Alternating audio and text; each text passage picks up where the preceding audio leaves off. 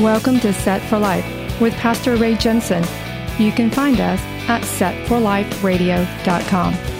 Romans 10:9 says that if you confess with your mouth the Lord Jesus and believe in your heart that God has raised him from the dead, you will be saved.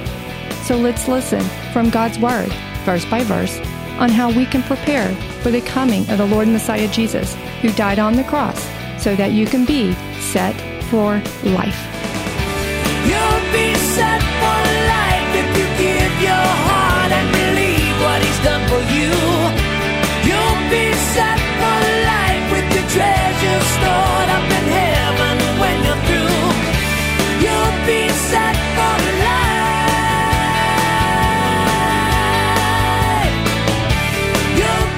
Welcome back to Set for Life. Today I have a guest with me, Bill Holdridge of Poimen Ministries, which... How you, first off, Mr. Holdridge, how you doing today? I'm doing great, Ray. Thanks. How good. Are you? I'm doing good. Yeah, I understand that your focus there of Poimen Ministries is to strengthen pastors so that they can strengthen churches, so that they can be more fruitful to make an impact on God's kingdom. Have I about got that right? You nailed it. That's exactly right. Okay. Mr. Holdridge, I bumped into you recently at a pastor's retreat. I just kind of want our listeners to know that that's what you do, is you strengthen pastors. And I got to say, meeting at that retreat was wonderful for me, and I appreciate you doing this kind of work.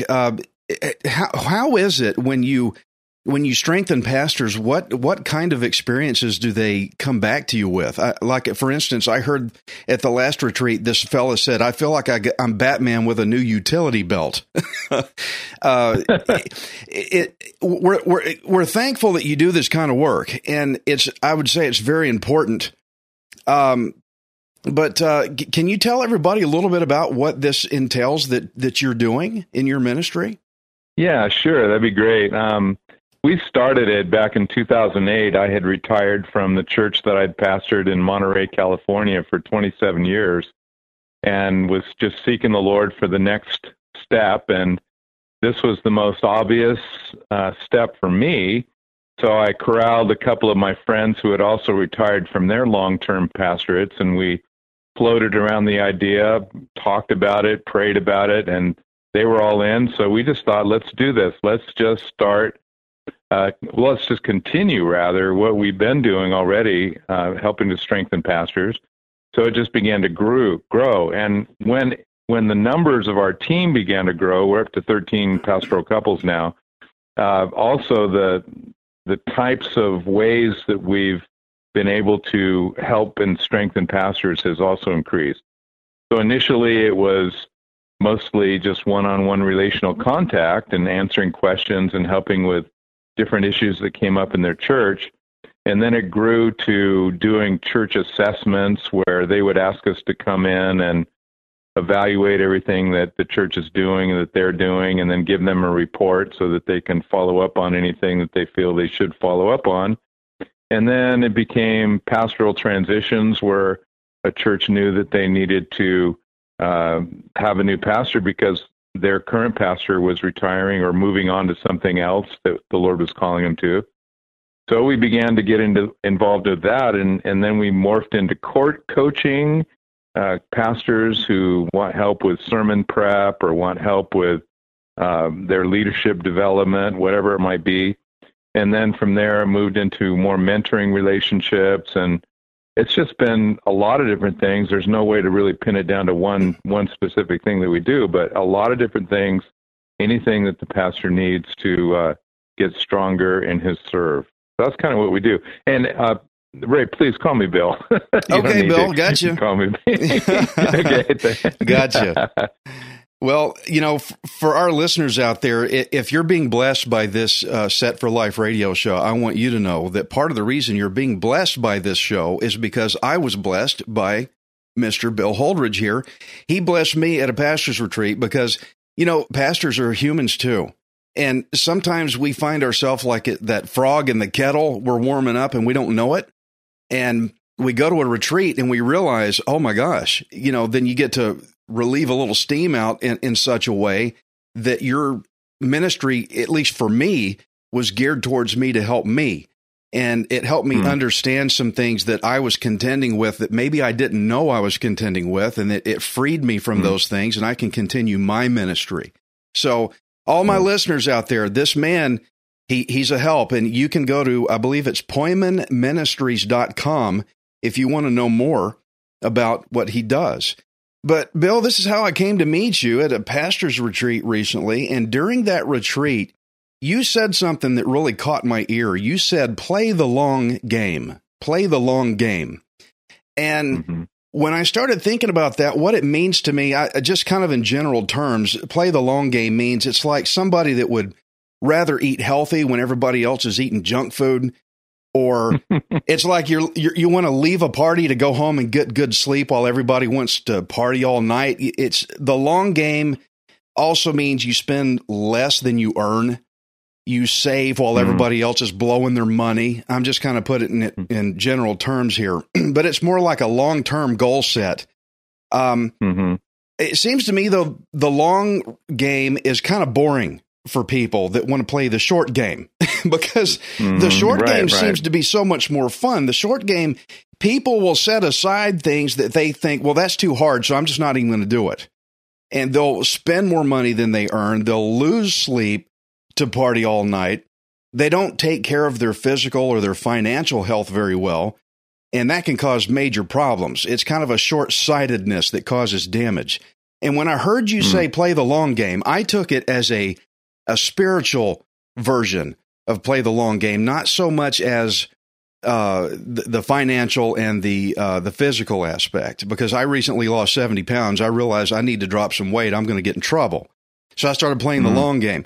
But when you said play the long game, and what kind of a context? Now, I know you meant that for us pastors and all that, but for your Christian every day trying to get by, what does that mean to them? Play the long game. What does that mean for them? That's such a great question. So I'm going to put it in movie terms, if you don't mind. I'm going to talk about a couple of popular Christmas movies, It's a Wonderful Life and A Christmas Carol. And both of those movies have basically the same thing. It's a story of a man who lives his life a certain way. One man wasn't sure whether or not he was living his life in a way that mattered. And so he reviewed his life from a different perspective and realized that his life did matter. So he went back with his hands on the plow and kept doing what he was doing. And the other man had lived a life that didn't matter. It was a very self-centered life, but he realized that he was in real trouble. So he reinvented himself, and became a different man altogether. So I think that's the long game. The long game is what would I like to have as a legacy? What would I like Jesus to say to me at the end of my life, looking back on my life? How did I live it? And what was my life about? So there's a passage that deals with this really well. It's 2 Corinthians 5:10, which says, we must all appear before the judgment seat of Christ, that we may receive according to what we have done in this body, whether it be good or bad. So every true believer in Jesus Christ is going to appear before what we call the judgment seat of Christ, 2 Corinthians 5:10. And this isn't a judgment as to whether or not that true believer is going to go into heaven or go into hell. This is a judgment that has to do with the way that believer has lived his or her life here on earth. So what do I want to have happen at the judgment seat of Christ? I want him, as many others want, for him to say, well done, good and faithful servant. And he assesses our life and says it was a life that mattered. It was a life that contributed, to the kingdom of God. It was a life that wasn't just lived for self, but it was lived for others. And so that's really, really what I meant and what I mean by playing the long game. Look at your life, the whole of it, and then live to the treasure that you have developed in your mind is the right treasure to pursue. If the treasure is, like you said, short-sighted, and I'm just going to be a party-hardy, party animal type of guy, and that's my treasure, then I'm going to live that way. Or if I'm looking for short-term satisfaction and meaning in life, that I'm going to live that way, and it's going to be a very shallow and very frustrating and very unfulfilling life. And at the end of our life, we're going to look back and say, what in the world did I do? Why did I waste my years? That's what we're talking about in general terms. Yeah, and boy, do I have a testimony that reflects that. Something I noticed that you said, like the movie picture that you put to it, it had to do a lot with the individual discovering their sense of purpose.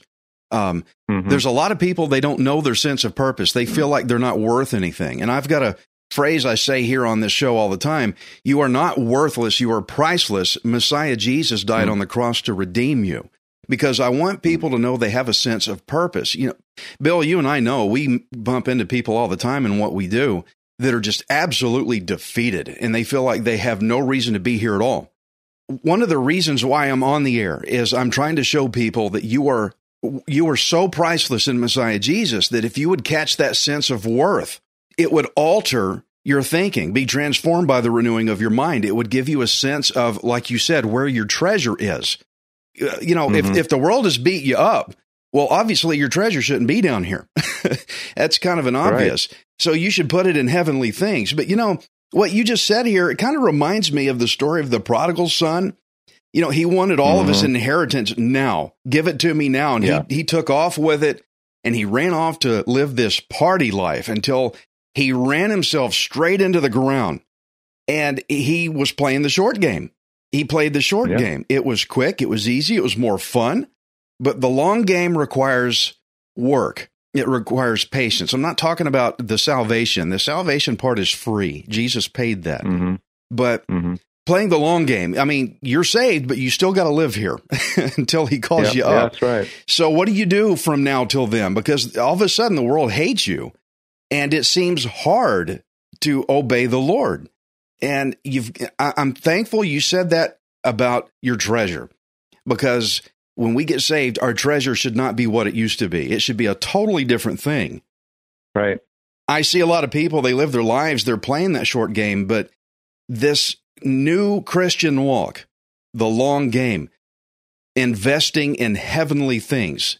Bill, just like you invest in pastors like me, Bill, I consider that you invested in me.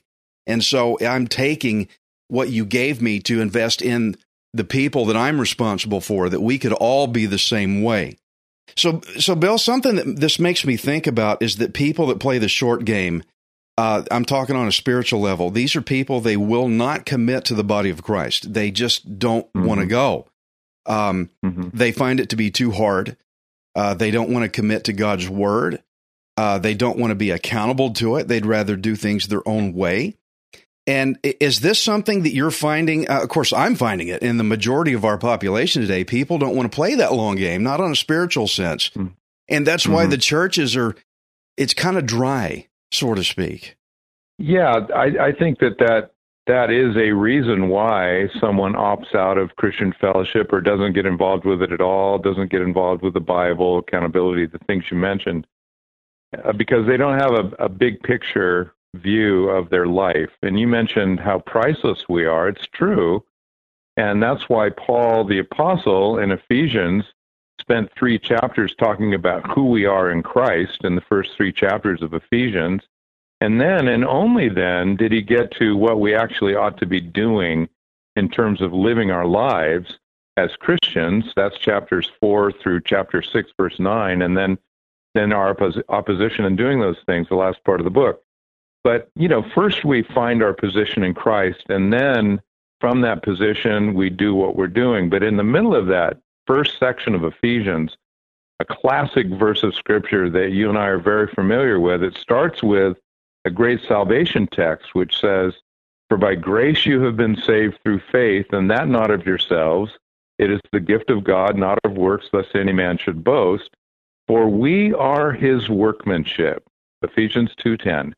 "For we are his workmanship, created in Christ Jesus for good works, that God has foreordained we should walk in." And that, I'm telling you, Ray, and I know that you're the same way, that just gets me stoked, gets me excited. I think about the fact that when I wake up this morning, I have been created for something. My life is for something bigger than this world, bigger than time. It's eternal. Amen. And it's important. It's kingdom of God and material. And boy, what an exciting thing to realize that God has foreordained the life I can live and the works that I can do.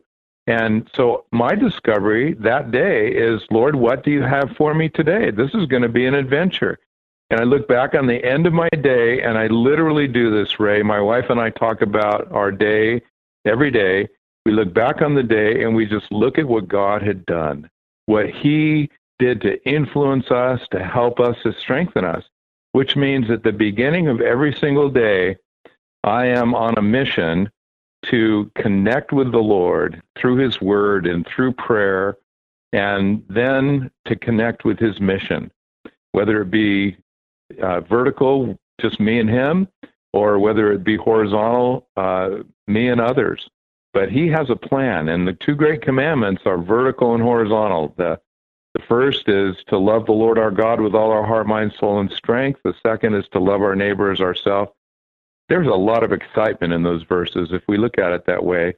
And if that's my treasure, if that is our treasure, to fulfill this purpose for which God created us, and that's on the top of our list, then the day-to-day becomes a lot simpler to understand and a lot more exciting to live, one day at a time.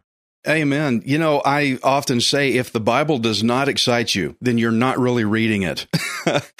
It has to. Agree. The Bible is exciting, and I'm trying to convey that to people. And that is a wonderful perspective you brought up that I want everybody to hear. Friends, do you think about what happened yesterday, the past month? What happened in the Lord? If you're looking at your bank account, oh no, how am I going to pay this? Oh no, I'm in debt for that. And it's all negative. And you're mad about politics, and you're mad about everybody's attitude out there. You're putting your treasure in the wrong place. The Bible excites you. God is real. The Word is a living thing. It's not enough to say, well, I gave my life to Jesus, so I'm good, and then turn around and live your life the way you want to rather than the way God says. It's an exciting way to live that we're trying to convey.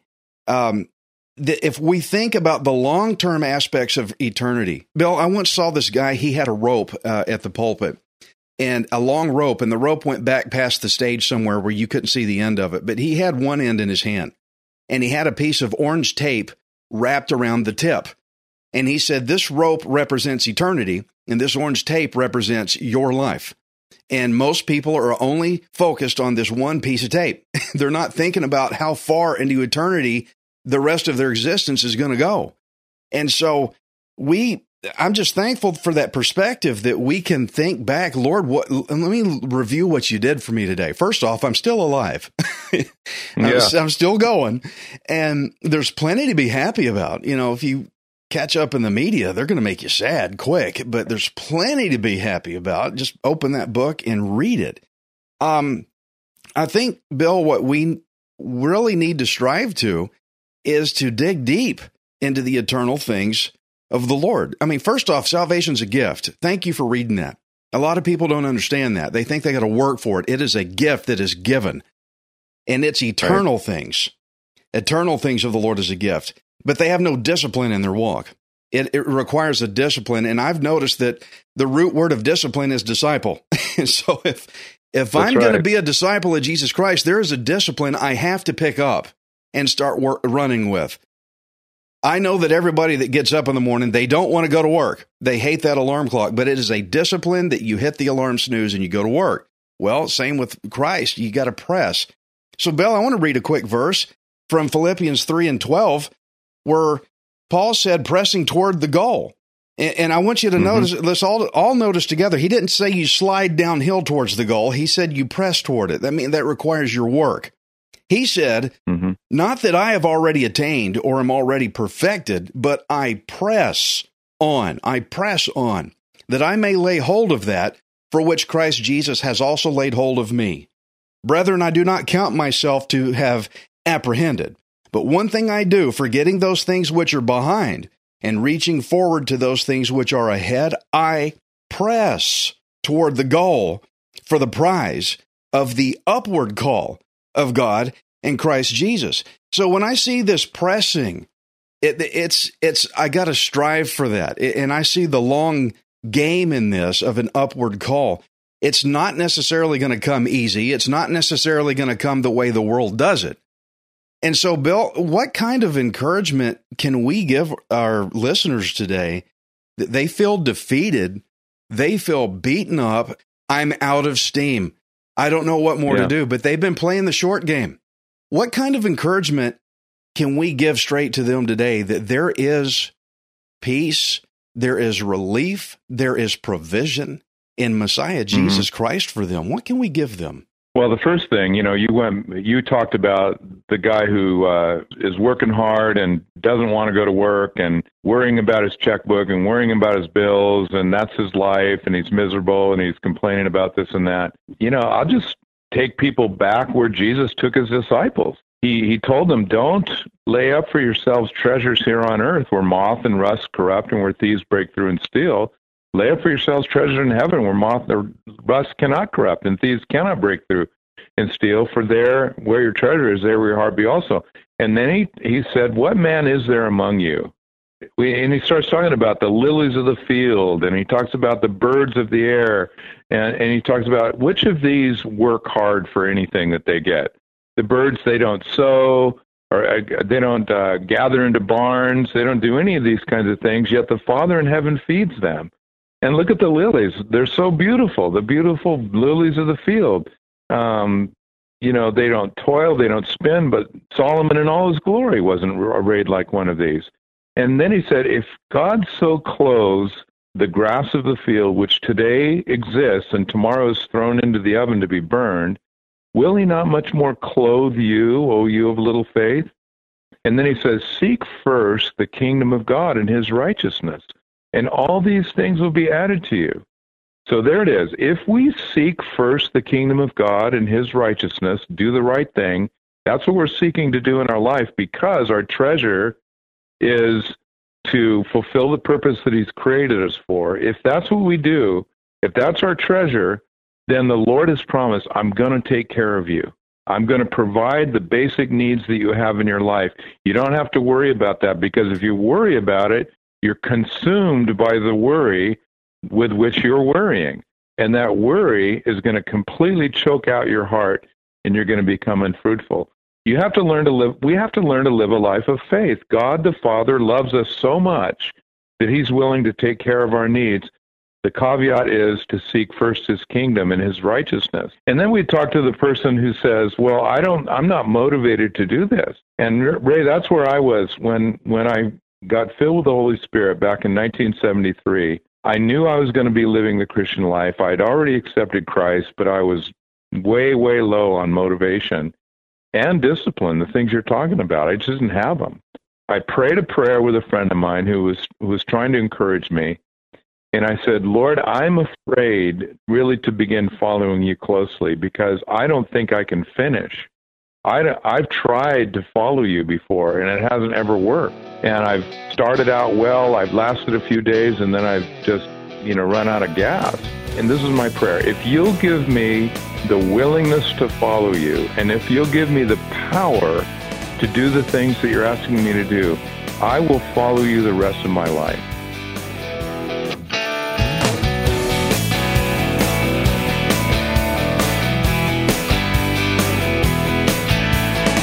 Thank you for listening to Set for Life. We hope you can join us next time, unless Jesus returns for us first. Set for Life is the radio ministry of Pastor Ray Jensen. We invite you to subscribe to our podcast at setforliferadio.com. Hi, this is Ray Jensen. Thank you for giving me the opportunity to encourage you in God's Word. If the Bible doesn't excite you, then you're not reading it. I want you to remember that you are not worthless. You are priceless. Messiah Jesus died on the cross to redeem you so that you can be set for life. You'll be set for